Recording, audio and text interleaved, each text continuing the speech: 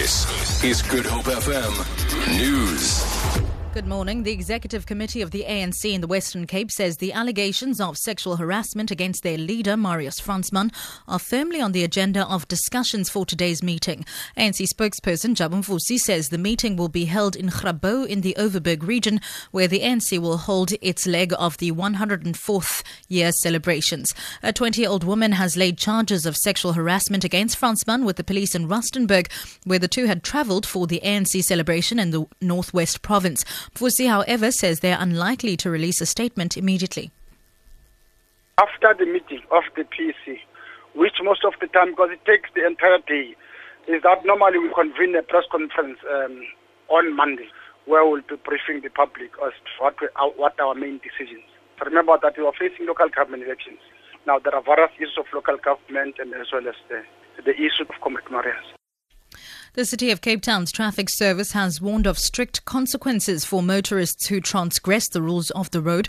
30 unlicensed motorists were fined during a scholar transport operation at Prestwich and the Holy Cross primary schools. Officials also impounded 6 vehicles for operating without valid operating licenses and issued 42 more fines for various transgressions, including bald tyres, no safety belts and invalid clearance certificates. Mayoral Committee Member for Safety and Security, JP Smith, says road safety is a priority in the city, especially when it comes to children. There is a very significant amount of pressure on the city and from the general public and parents who want to see their children safely transported to and from school. And every time there is an incident involving children, there is a very great concern expressed by the public as to why such unsafe public transport is permitted. And the city is doing its level best to ensure that we tackle unsafe drivers with unsafe vehicles, unlicensed drivers who are transporting children to school.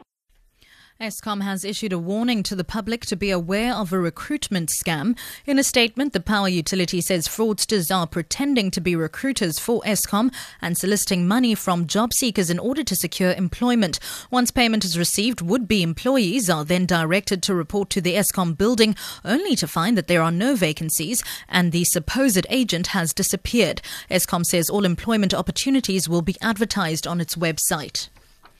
And finally, the Southern African Large Telescope, or SALT, which is situated in Sutherland in the Northern Cape, has helped to unveil a record-breaking cosmic blast. Study leader Subodong, an astronomer at Peking University, says a collaboration of telescopes, including a major contribution by SALT, has unveiled a cosmic explosion about 200 times more powerful than a typical supernova. Professor Dong says it was more than twice as luminous as the previous record-holding supernova.